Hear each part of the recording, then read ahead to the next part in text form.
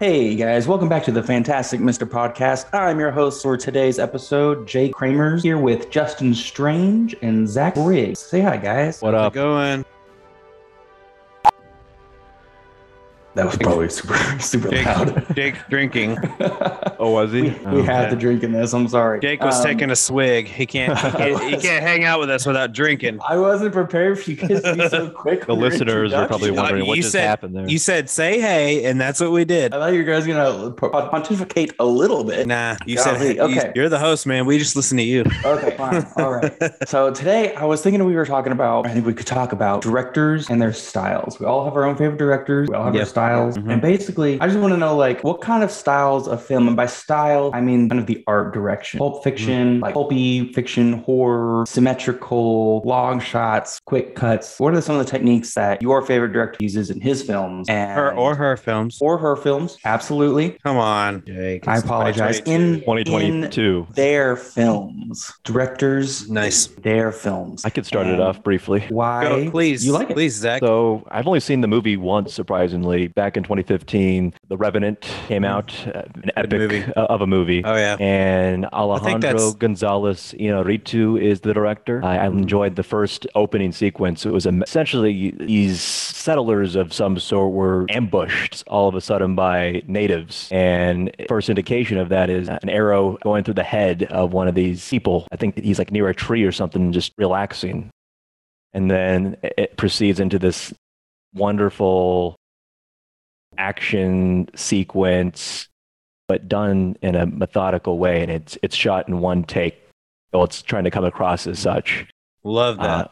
And I think it result in Leonardo DiCaprio's character falling off the cliff. I think that's kind of where the movie starts. It's been a while since I've seen it. I saw that movie in theaters. That's the only time I saw it. The only thing I really remember, I do remember thinking this is probably some of the best acting that's ever come out of Leonardo DiCaprio. Don't get me wrong, he's a wonderful actor, but I really enjoyed him in this movie. And then the bear, just verbally. The bear scene was wonderful. I thought the bear scene was great. Yeah, it was a guy in a suit, and he had to somehow pretend that he was wrestling with a big bear.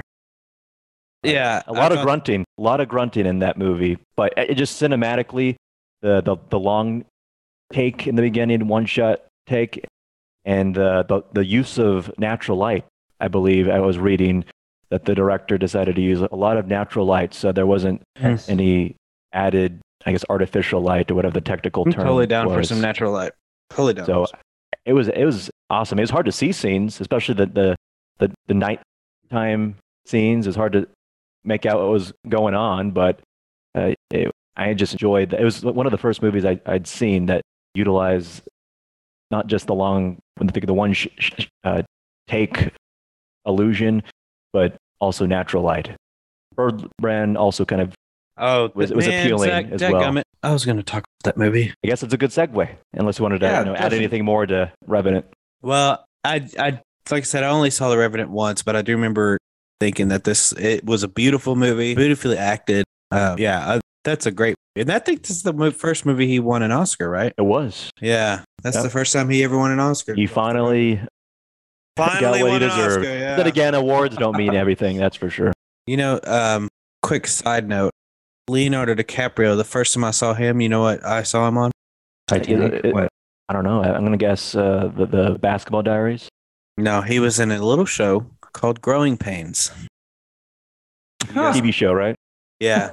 Yeah. With Kirk Cameron and Alan Thicke. And he played this if I remember correctly, he was like a boy kind of without a family. So the Seavers not necessarily officially adopted him, but, adopted him. And so he was in that show. I also remember he was in What's Eating Gilbert Grape, if you ever saw that movie. I think that's the first time I saw him. And then I saw him again on Growing Pains. So yeah, I really enjoy Leonardo DiCaprio. So yeah, I wasn't going to talk about this director, but it's the same director, right? With Birdman as Revenant. Alejandro. Yeah, I believe so. Yeah. Yeah, he. I guess that's why I like both movies. Yeah, because I don't know if you've ever seen Birdman with Michael Keaton, but man, that movie is. I really wanted to show it in class, but it's rated R. Yeah. It's high. Yeah, it's rated R, and I even I didn't want to show it in class. I wanted to show a clip because we were talking about long takes. I remember we are going to be talking about long takes, and that first thing I thought of was Birdman. But in that one long take, in the first like 3 seconds, it was like 4 or 5 cuss words. It was the... And you weren't even one where he's nude. Yeah, well, it was the one with, I think it was Edward Norton and Michael Keaton on stage together, and they were talking to each other, and it was just cussing. So, but Birdman, if you haven't seen Birdman with Michael Keaton, man, and Emma Stone, I forgot she was in this movie. Yep. Oh, yeah. And Zach Galifianakis, he actually does a great job in that movie. You know, he's known for his comedy, but man, he's not bad. So that isn't the movie I wanted to talk about, but I don't know if you guys know this. I'm sure I've told you. But my favorite director and his directing style is, and I hate to say it because I'm like, it's kind of like, yeah, I'm waiting for it. It's kind of like, you go to film school and this is the director you're supposed to like because you're in film school. And let me tell you, let me shut it. let me tell you something about film school students. So much preamble. Yeah, I know. Let me tell me something quickly about film school students is they're all stuck up. And they're all stuck up and they think they're holier than thou for whatever reason. I'm not really sure. And they think they can't watch action movies like Transformers and stuff. But I do. Weird. Yeah. And the only directors they're supposed to watch are like these auteurs, which isn't a bad thing. But I do really enjoy Wes Anderson.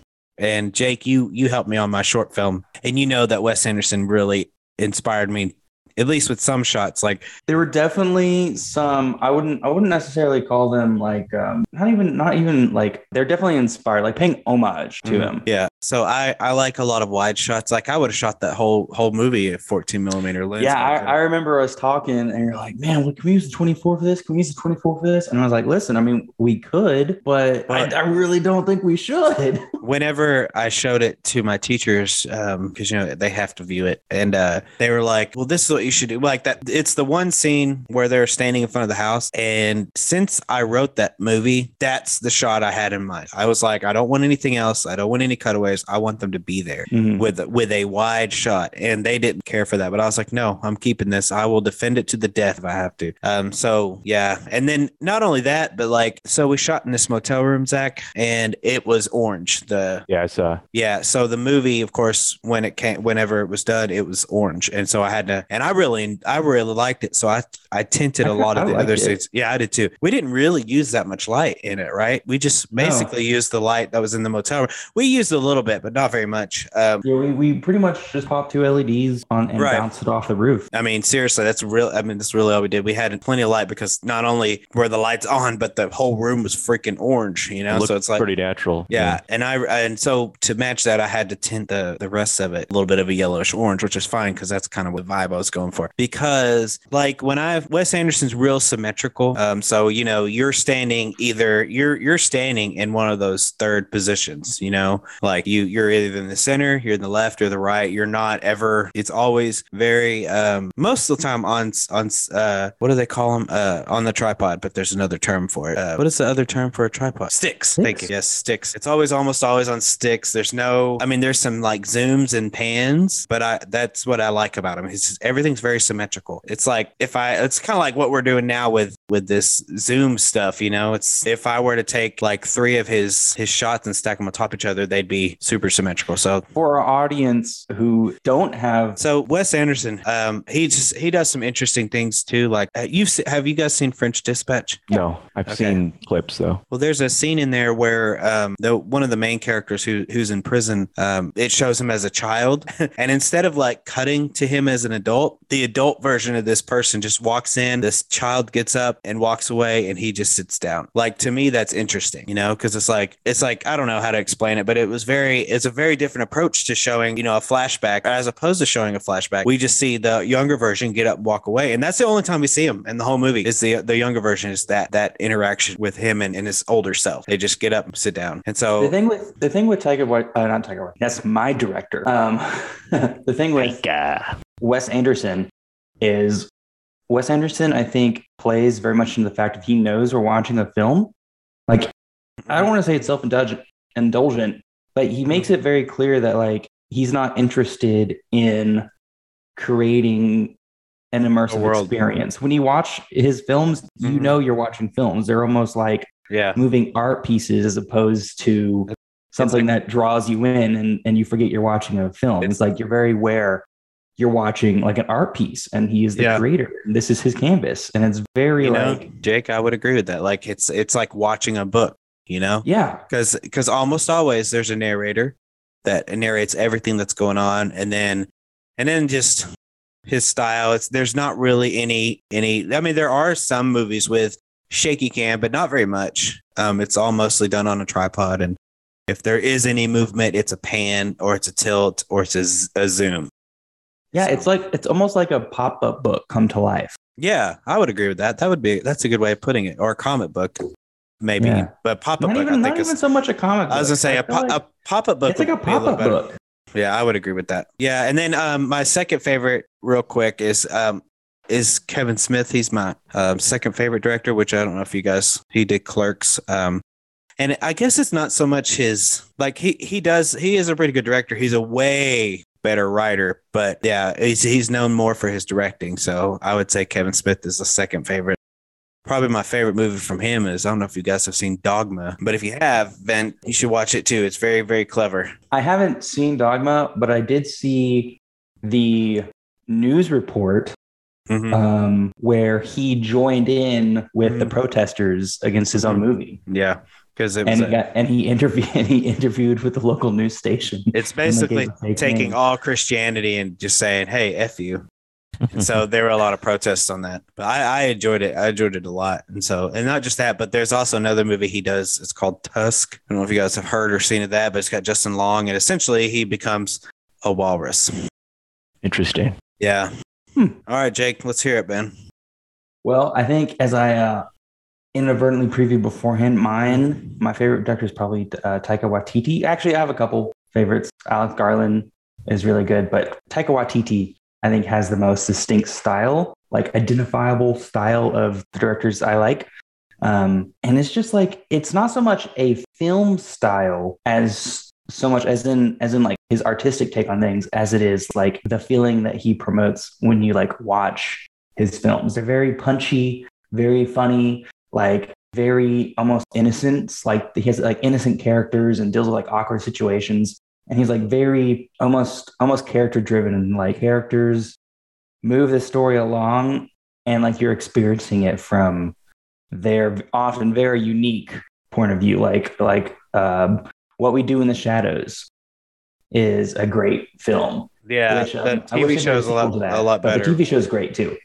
I did watch the film and I thought it was funny, but I really enjoyed the TV show a lot more. Just because the characters. But I the reason they didn't make a sequel and they made a TV show instead is Taika didn't want to shave. He hates shaving. Oh, because he had to shave for the movie. And he had to shave for his part.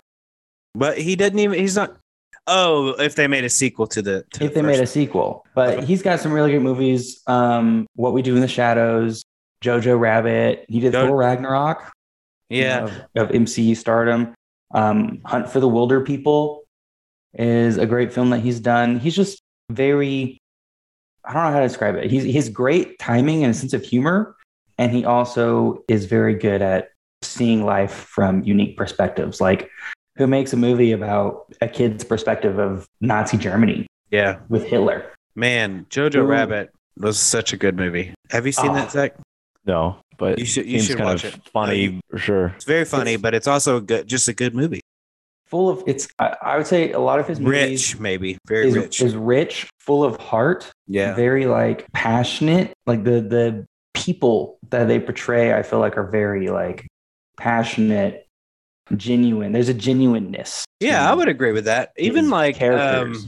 In Jojo Rabbit with Scarlett Johansson, I thought she did a great job in that movie, with the accent and everything. And she just like the dialogue seems very genuine. Like I would agree with that.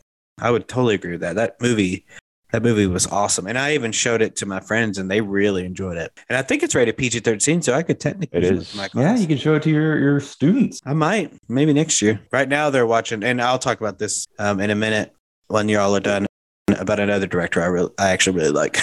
Go ahead. If you're still talking, Jake. Oh, I was going to say, so he's just a character I really enjoy. And I would say his style is like genuine, just like a genuineness and a genuine like love of the characters in the film. I think for whatever they're experiencing, I feel like each one of them have a passion. Yeah, and I think with him, and it's kind of the same as I feel with Kevin Smith. Like they're both known more, I think, for their directing, but I think they're both better writers than they are directors. Kevin Smith, he's just like his dialogue, his conversations that he writes are awesome. Like I love just listening to the dialogue and the conversations that go on in his movies. With what's his face, Waititi, it's just the whole story, Mm-hmm. like the whole story is even with What We Do in the Shadows, the TV show, which he's only in maybe a couple times, it's just funny. Like every episode is like really funny, and the like he creates great characters and stuff. He's just, to me, just a great storyteller in general. So right now my students, they're finishing up a little movie. I don't know if you guys have seen it, called The Secret Life of Walter Mitty. Have y'all seen that movie? Oh, I love several years ago. Yeah, Life of Walter Mitty. And Ben Stiller directs that.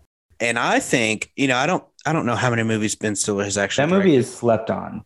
Yeah, I think it's very underrated. And the music, I'm sorry, I'm cutting you off. It's okay. No, keep going. Like, oh, it's pretty perfect, the movie.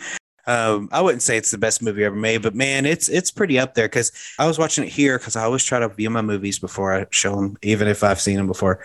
So I try to view them if they're new. On my TV, like Wes Anderson, he's got this very specific color palette with most of his movies, and it's usually, fall colors. So orange, brown, yellow. Like if you think like The Fantastic Mr. Fox or Moonrise Kingdom, a lot of his movies, or even like, not The World Tenenbaums, Grand Budapest Hotel. It's like pinks and yellows and stuff. So he always has like these colors, like he's good with colors. But with Ben Stiller, like he didn't do anything special, except for he made his colors a lot more vivid and a little bit brighter. You know what I mean? Mm-hmm. Yeah. And so because of that, I think it made the movie a lot more beautiful, because it's not just the people we're seeing in that movie, it's the landscape. So, they go to Greenland, and then he goes to Iceland, and then he goes to Afghanistan. And it's not just like, to me, it's not just land. It's like a whole, like, I've never been to any of those places. So to me, it was just to experience them in that way through that movie, to me was kind of special, because it was like a whole new world almost. And I think it's been a long time since I've seen it. So correct me if I'm wrong, but I will.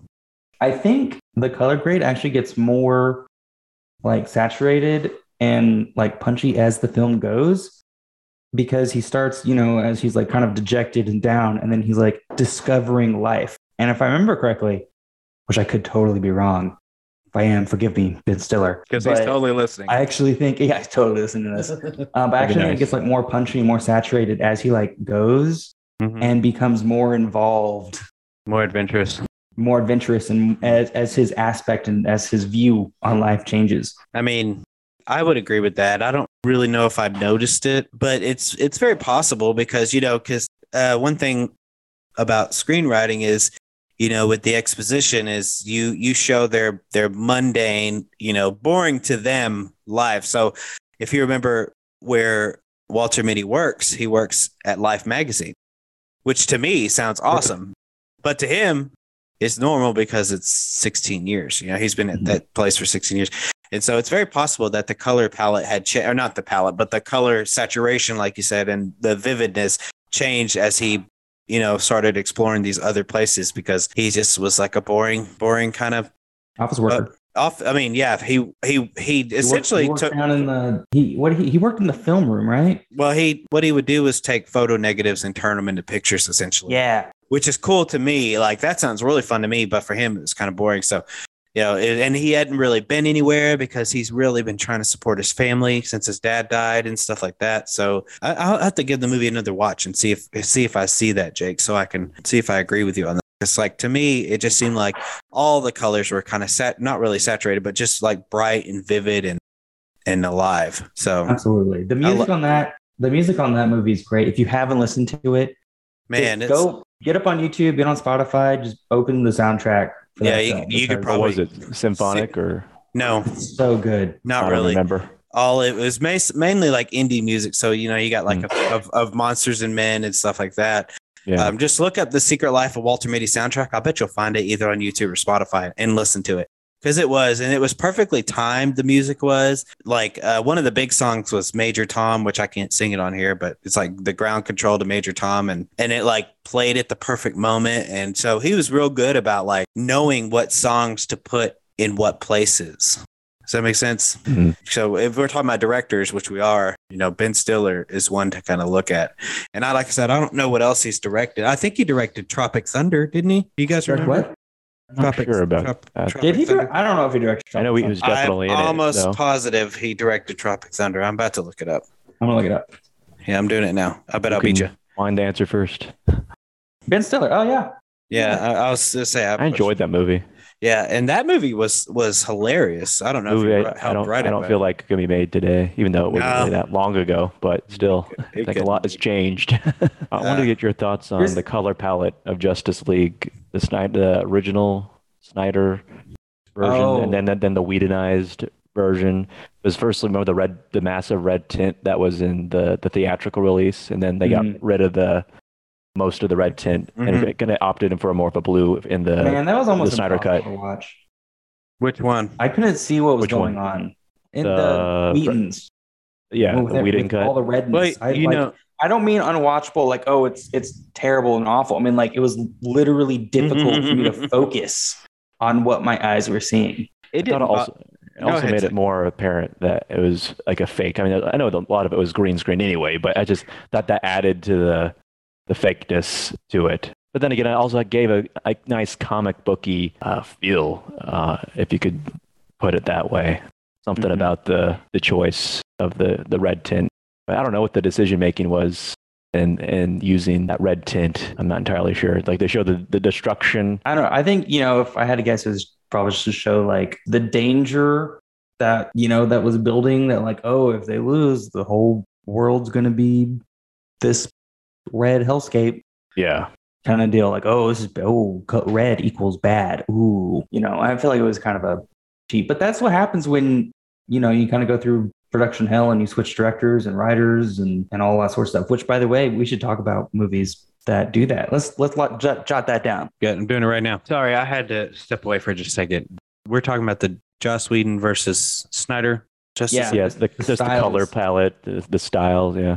Yeah, well, I thought. Go ahead, Zack. Well, I was going to say one of the biggest differences. I don't even talk about the color palette, but just aesthetically. One of the big differences between Whedon and Snyder is styly. Styly. That's a new one. So we're all educated. All the wrinkles in my brain. Okay. Is what? Aesthetically is Snyder's, I'm not going to say obsession, his love for slow-mo. Yeah. Like I got a little. The Snyder cut was 3 times as long than Whedon's. Yeah. And the majority of that was because it was slow-mo. If it wasn't in slow-mo, and I'm not knocking the slow-mo, like it was very nice. It's very well put together. Don't rate us bad on Google. If he didn't use all that slow-mo, I don't know if it would be that much longer. Like it would probably be like half an hour longer, maybe, slow-mo doesn't take that long. I mean, I don't know how much slow-mo he has he has a gratuitous love for slow-mo. He had an entire scene where Flash runs through hot dogs. Oh, yeah. Tell me that scene was needed. But he's the Flash. I just attribute it to he is the Flash, but do we have to that was like 10 minutes of him running through hot dogs to save a girl. That I don't think even pops up the rest of the film. It's just like this random girl. He sees her, has a crush on her. Oh no, hot dog truck. Save her from the glizzies. I think it was just to show off his abilities. Yeah, probably. Because that was like at the beginning of the movie, I'm pretty sure. So all that is to say is Snyder has a definite love of strong color palettes, like dark, almost monolithic color palettes, where it's like majority one color and then a secondary color to break up the monotony, and slow-mo. And you could tell that Snyder had a more menacing vision of what Steppenwolf looked like, but they really changed his design. And for the Snyder Cut, I liked his better. design a lot better. It was like he was more intimidating to me. I mean, the movie in general, I thought less jokes. We were talking about. I was talking about it with my students, and one of my students said that he couldn't sit through. He's like, I still haven't finished it, and I'm like, man, I watched it in one night, in one sitting. Like, I thought it was awesome. I mean, I really enjoyed the Snyder cut of the Justice. I mean, I enjoyed Whedon's version, not as much, not nearly as much, because, at the time, Whedon's version was all we had. Well, half Whedon's version was all we had, and so he kind of took it and ran with it. And the red tint I thought was kind of weird. And then the whole playfulness with the Flash and that Russian family, where he's like, bye, and then runs off. Didn't they get rid of that in the Snyder cut? Yeah, right? they did. Yeah, it wasn't in there. Yep. It wasn't in there. I mean, yeah, I thought I did think the Snyder Cut was way better. I'm not going to lie. And then, of course, at the end with Jared Leto's Joker, I was like, thank God. Like, I thought he did. I mean, I know we're not talking about Jokers right now, but Jared Leto could only work with what he had with Suicide Squad. And his Joker wasn't necessary. I mean, it wasn't the best. It was probably the lowest, on the very bottom rung of the ladder of Jokers. But I don't think that's necessarily his fault, though. No, that's what I'm saying. Like, he did the best with what he could. And I mean, he was a method actor. He put rats at his co-stars' doors or something. He was he was invested. But that's how many scenes they cut out of it. Heath Ledger was invested too. Release the Ayer cut. People are saying that's never going to happen. No, that's never going to happen. I think you know what? That's a whole other conversation I was about to start. I'm just not going to even start. I enjoyed, and like I said, especially at the end when we got to see Jared Leto's Joker given something that he can work with. Like, I did not enjoy his Joker with the Suicide Squad, but it was definitely at the bottom of the pack, and he's still technically, I guess, at the bottom of the pack, but it's not as bad. Yeah. So Zack Snyder, he has a very particular style. Like, I was going back to talk about his love of the color grade. He's very, very strong color grades. Think about Man of Steel, 300, Watchmen, Sucker Punch. I forgot he did 300. He did Sucker Punch? He did Sucker Punch.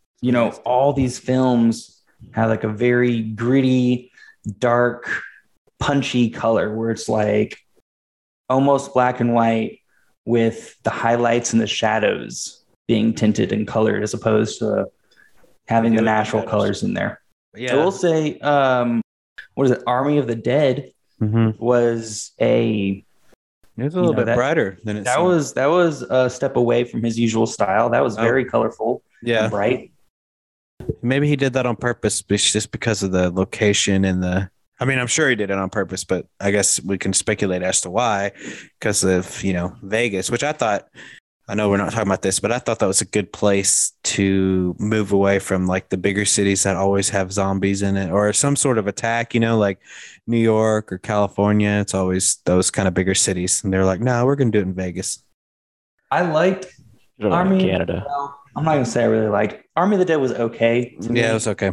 But I really wanted to see a movie about the beginning of it. Like that, that like montage where all the zombies are starting to rampage, and you have like the girls and the suits and the zombie tigers attacking people. Like, I want to see that movie. I want to see the beginning of the zombie apocalypse in Las Vegas. That'd be cool, because it seems like anytime we're treated to a zombie movie, it's after the zombies have already I want a movie. I want a movie at the start of the zombie apocalypse with even like The Walking Dead. Like, we saw it before everything, and then Rick Grimes goes into a coma, and we're there after the fact. Fear the Walking Dead briefly explored the fall of humanity, but they even rushed through that. Which I think I want a series where it just goes into the days before the virus, and then the gradual fall of humanity, and then end the series once, I guess, the zombies are basically dominant, and end it there. But then, companies will be like, oh, we need to make a spinoff for every possible storyline, which you see how The Walking Dead's working out. Yeah. with that. Well, I stopped watching The Walking Dead after the middle of season 8. I'm not gonna say why because it might spoil it, but The Walking Dead for me is just the dialogue. Like every bit of dialogue, it comes across as some like message. I don't know. It just like feels too we're The Walking Dead. soap operatic dialogue. It's not natural. It doesn't come across as natural. At least that's just from what I've seen. Well, I wish World War Z should have done justice to the book. Like, did you read the book? Oh, I love the book. Yeah, it's great.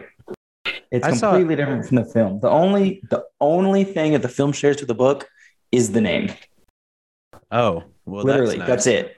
Do the zombies run that fast in the book? No, not at all. The zombies in the book are literally the stock, Dawn of the Dead, dumb, stupid, shambling zombies, and the whole book is set. Suddenly, we're a book podcast. Is set after the war's already won, and it's this researcher going back and he's talking to survivors and creating like a record of the war, almost like a document, like doing a documentary on like the Dust Bowl. I've seen like the Dust Bowl documentaries with all these old people like, oh yeah, we had to put our plates upside down. It was like that. And it's all these short stories of people who survived the zombie apocalypse, and it goes very much into like the politics of it, how the world fell when they should have been easily handled, the problems with like the different countries, political stances and why they weren't able to beat them. And I think that's what I would like to see. And there are people who were like it, like almost like the coronavirus. There are people who are saying like, oh, we don't need to be scared of them. There are people going out and like trying to tame them, people protesting for them. Like it's a very interesting, slow, like vignettes of this war. It has nothing to do with the film at all. Yeah, I don't remember the movie being that deep at all. No, they felt like it felt just like a blockbuster CGI fest. Such a disappointment. And if I have one goal in life, it's to make an accurate adaptation of that book. It's so good. It's one of my favorites. World War Z felt like a Disney ride or something. Like it felt like and not an intimidating one either. Like Space Mountain's on the level of like exciting but serious. Yeah, I watched that movie in theaters, and I don't really remember much about it. That's how unremarkable. I have the book. I know it's massive. I haven't read it though. It's really good. If you get the chance. One movie I would like to talk about, if that's okay with you guys. Did you have something to say, Zach? Yeah, but you could go ahead. Okay, quickly. I'll go quickly. It won't take very long. But before I decided to show The Secret Life of Walter Mitty, I was going to show a little movie called All the President's Men from 1976. Oh, yes. Have you guys seen it? Big fan. I have Blu-ray and DVD, and I've read the book.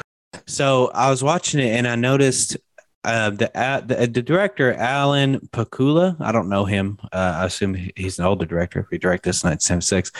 He did a lot of like interesting things with that movie. So mainly the color, not the color, the lighting in that movie. Do you remember, Zach? Have you seen that movie several times? Yeah, but I don't think the lighting ever stuck out to me. I mean, maybe it was nothing special. I mean, maybe wasn't lots of shadows. Yeah, it's lots of shadows. Yeah, lots of darkness. So, like, I remember specifically, Carl Bernstein and Bob Woodward were walking out of a house, and there's just no light, and they're essentially walking in the darkness, but they're still on camera. In a normal movie or a different movie, they would be lit up somehow, even if it was some sort of simulated moonlight, shining down on them, or a simulated porch light shining down on them. But nope, porch light was off. They just walked out in the dark, and I thought that was interesting. Since we're talking about directors and stuff, and I wouldn't say that movie's underrated or anything, because I think everybody pretty much knows about it. But if you haven't seen it, you should watch it at least once. Have you seen it, Jake? I don't remember if you've seen it. I haven't.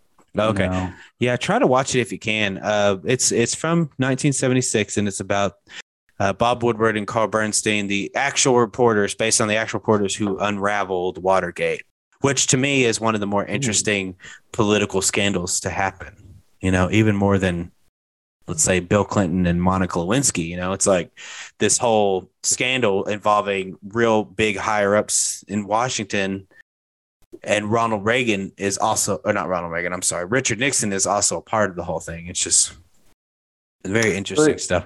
That's so political it's pretty thriller. Much their generation's spotlight. In a way, but I guess with bigger repercussions on a national level. You know, it's following the reporters who are digging out this story But like Zach said, the bigger repercussions on a national level. Like I don't really, I really enjoyed Spotlight, but I don't necessarily remember the story that they were following. Oh, it's just the Catholic Church diddling kids. Oh, yes. Okay.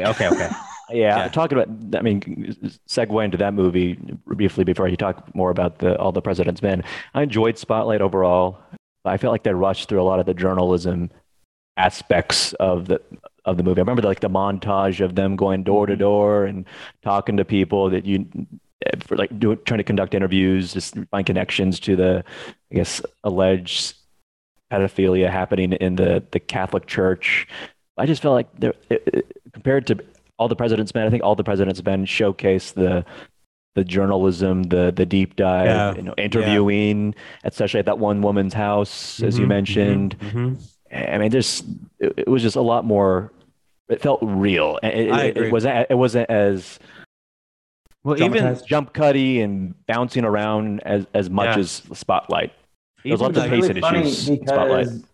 In undergrad, when we were learning film, specifically the montage sequence in Spotlight was what they gave us to use as like the premier example of how you're supposed to do a montage.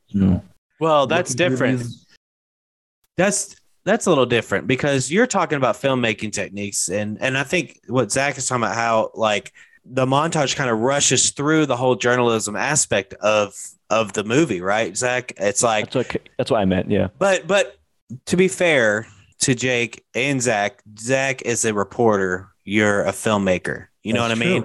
To us, that's great. If this is the premier way to do a montage, that's how we're going to look at it, you and me, right? Because this is what we do. But Zach, if he watches a movie and it's about reporting, Zach's going to want to see some freaking reporting. I want to see the notepad. I want to see the pencil on paper. I want to hear the questions. I want to see the guy smoking his cigarette. But like in All the President's Men, like I enjoyed both movies, and but I enjoyed them both as well. With All the President's Men, I really enjoyed just kind of how it was really focused on the conversations and investigation, and and I won't spoil it. I was going to mention like the Batman, level of pacing.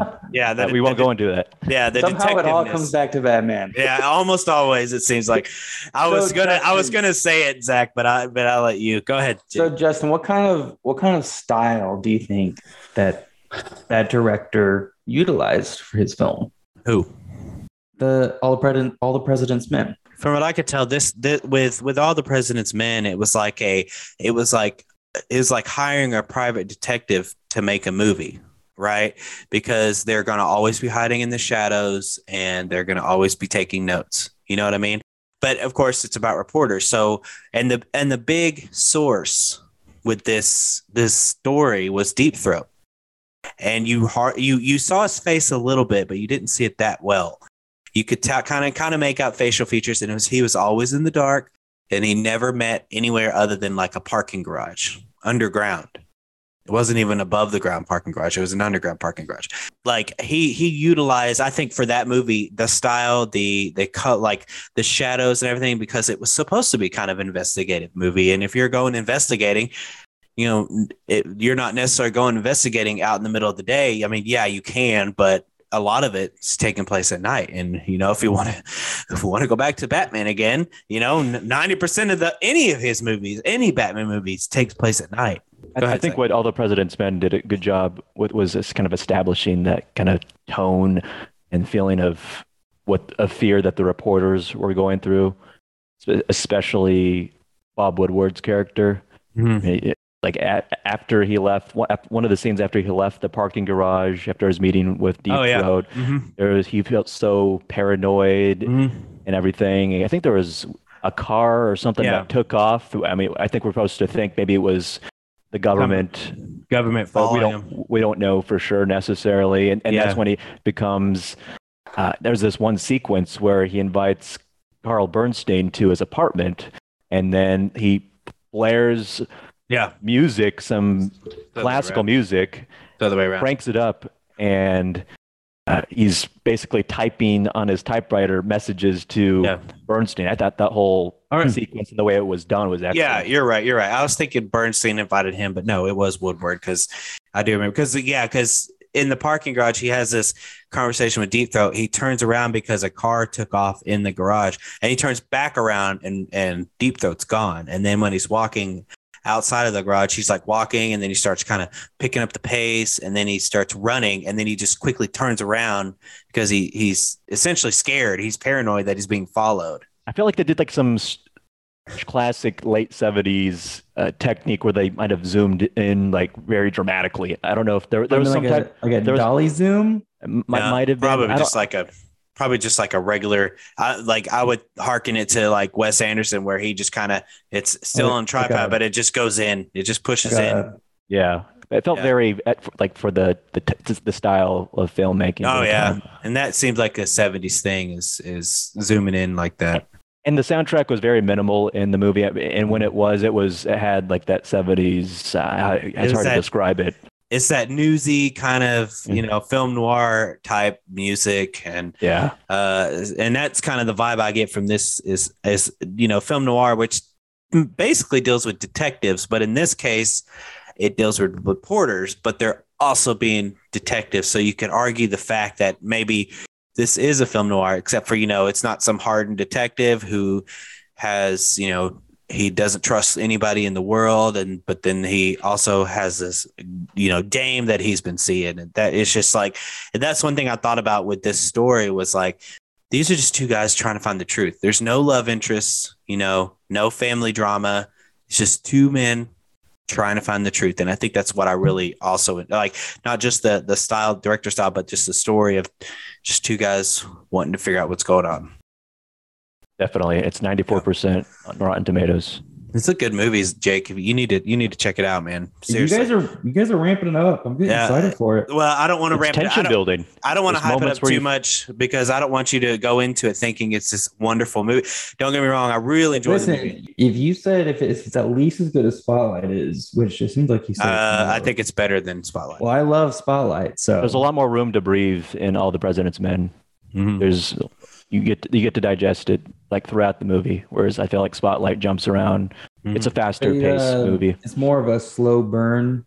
Yeah, all the President's Men, I would say so, and then it kind of ends in a way, not abruptly, but you're kind of wanted to know more. I don't care for the ending. I will admit, I don't care for the ending, but it wasn't bad. I did like the ending. It served its purpose. I feel like because their job was done. They got the report. I mean, not like spoiler alert, but they did their job, and the movie for the most part was focusing on those two reporters. Just those guys, and they were trying to find the truth, man. They did their part, and then Nixon was done. Yeah, so that's interesting. This kind of evolved more from directors' overall styles to honing into a particular film style. Like, when you guys kept mentioning, you were saying the director had it filmed in such a way that it was almost like a reporter filming the movie. Almost like if a reporter did the movie. Yeah. If Zack decided he wanted to make a movie about a reporter, I think that's how it would turn out.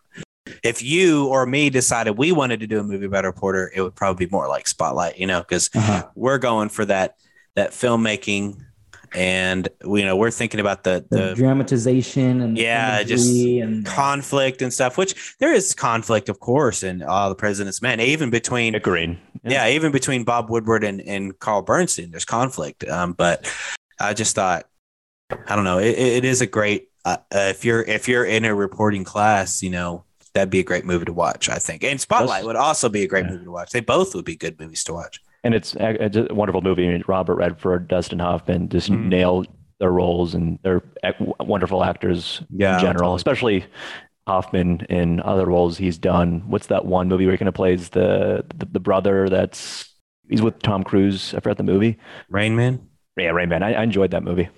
I've never seen Rain Man. I'm going to be honest with you. This brings up a question in my mind. How much responsibility does a director have let's say, who has their own style, when they need to produce someone else's style or a particular film style that's not necessarily their niche. That's a good question. I would think. Oh, that's a good question. How much responsibility do they have in representing that particular film style that's needed as opposed to their own? Yeah, it's hard to say, because the first director I think of with that is Darren Aronofsky, who did Requiem for a Dream and Black Swan and Mother. But then he also directs Noah, which is about Noah's Ark, which I think if you look at, you think about the story of Noah's Ark and you say, hey, Darren Aronofsky, you direct this movie. I think that's how, that is a Darren Aronofsky movie, regardless if it's based on, a story in the Bible. And that, I'm glad you said that, Jake, because I was totally going to bring up Darren Aronofsky because I also really like him, but not necessarily for his directing style, but his storytelling ability and the way. Well, I guess a little bit his directing style because he is kind of he does use kind of darker stuff. His all his subject matter is pretty dark. If you ever seen Mother, it's essentially an allegory on the Bible, and then Noah, which was a good movie, but he has this different take on Noah and the Bible and all this stuff. The Noah film is actually based off the Gnostic texts, not the Judaism Christian texts. Oh, okay. Which is why it's so different. Gnostic, like agnostic. Yeah, right? there's that makes sense. That makes sense. Okay, that makes sense. Because it does seem like it's not from the Bible itself. It's because when we think Noah, we think this old man who got two of every animal and all this stuff, but then you got these rock monsters and stuff in the Noah version of Darren Aronofsky's Noah, which is a little different than what the Bible tells us. I know where you get the agnostics from, but the Gnostic texts are actually not agnostic. Well, they are. I'm just going off the spelling. I know they're actually they're refused books of the Bible. Essentially, they are books or versions of the Bible that have been refused from the official texts. That's interesting because shunned texts. I've never heard of it. But yeah, it's super interesting. You should look it up if you have the chance. Well, I'm looking at it right now. I mean, it's on Wikipedia, but it says Gnosticism used a number of religious texts that are preserved or in part or whole in ancient manuscripts or lost, but mentioned critically in what is this word? Patristic writings. There's a lot of interesting ones. There's supposedly the Book of Judas, the Gospel of Mary, all these alternative stories and writers that supposedly, at least according to Gnostics, exist and wrote these books, but the mainstream Christianity threw them out. Essentially, threw them out. That's interesting stuff. Okay, because that makes more sense with this Noah movie, like the way he presented it.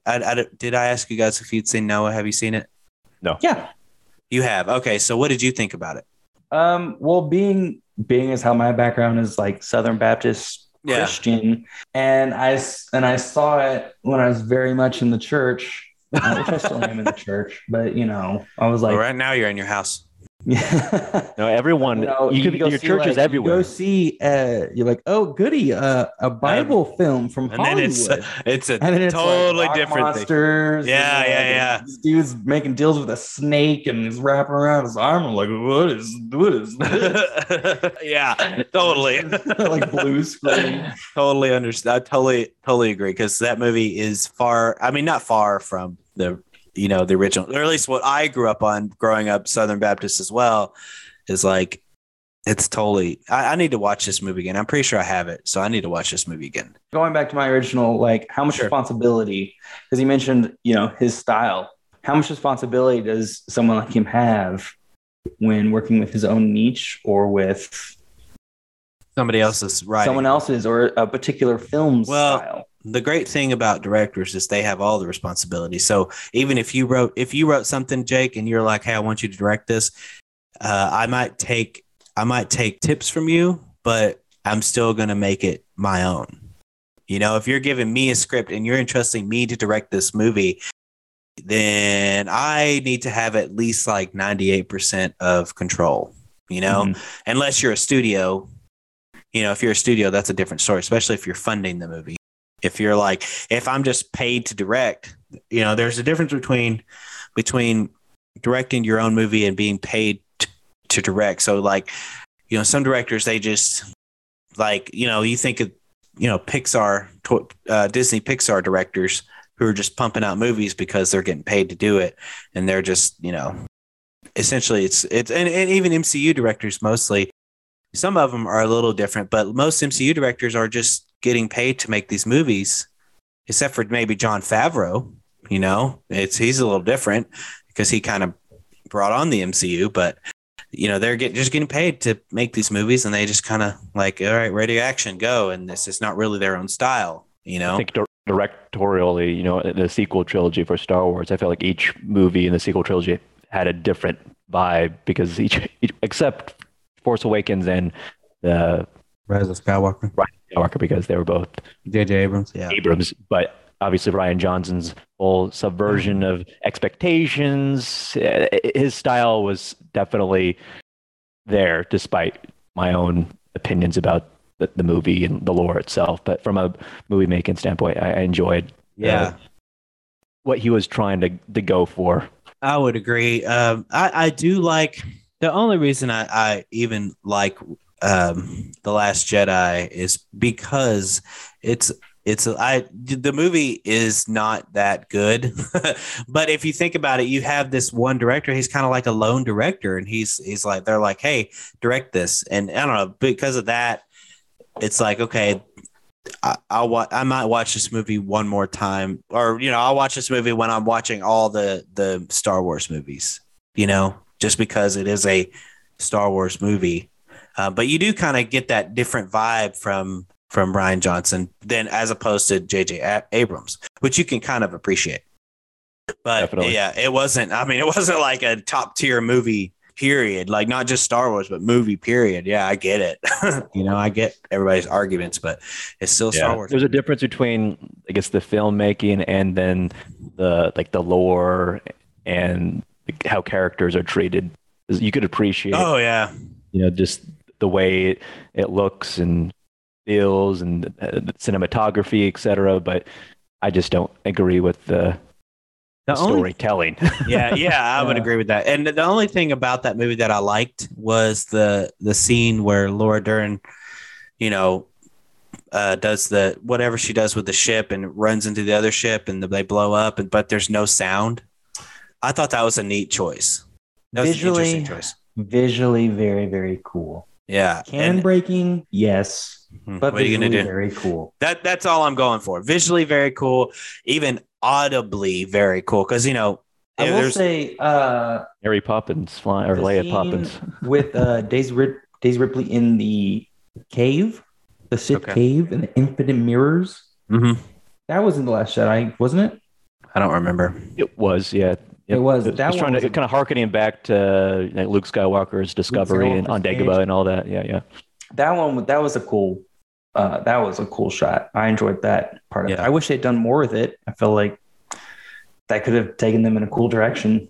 Yeah, I definitely agree with you, Jake, that it's very bottom of the totem pole of Star Wars movies. But we're gonna have another episode on, I think, Star Wars or the sequel trilogy. Hopefully. Oh yeah, we have to. We need to do, Stu. We just need to do different episodes on each trilogy. No, want. You know what I want? I want the Youngling cut. The Youngling cut. Episode 3, when they're like, Master Skywalker, what are we gonna do? And what are we gonna do? That's what he does. That's what he sounds like. I want the extended cut. That kid. Oh, poor kid. You want the extended scene of that? Well, just download the game, Star Wars Jedi Academy, and there's an expansion pack where you could be Anakin and slaughtering younglings. Yes. Or the younglings could kill Anakin in a alternate scene. Anyway, I guess we should wrap it up, guys. We only got a couple minutes left on this Zoom meeting. All right, if we have to. Yeah. So you want to wrap it up there, Jake? Yeah, I'll wrap it up. Wrap it up there, boss. What's the thesis? Guys, thank you so much for being with us, listening, spending time as we pontificate. All right, just say bye. We got to promote the social media. We do. Yeah. Like us. We have a Facebook page. Follow us on Instagram. We've got a Twitter account. And we also have YouTube, which YouTube we haven't uploaded yet, but we will. We will eventually. Well, by the time this episode comes out, we will. So we have Facebook, Twitter, Instagram, YouTube, the Fantastic Mr. Podcast. Please let us know if you have anything interesting you want us to talk about, or if you just want to say hello, or if you want to say goodbye. If you want to say, I don't want to listen to you guys anymore, please tell us. Rate and review us. Yes, absolutely. All right, guys. Thank you so much for listening. From Jake and Justin and Zach. Have a good day. All right. See you guys.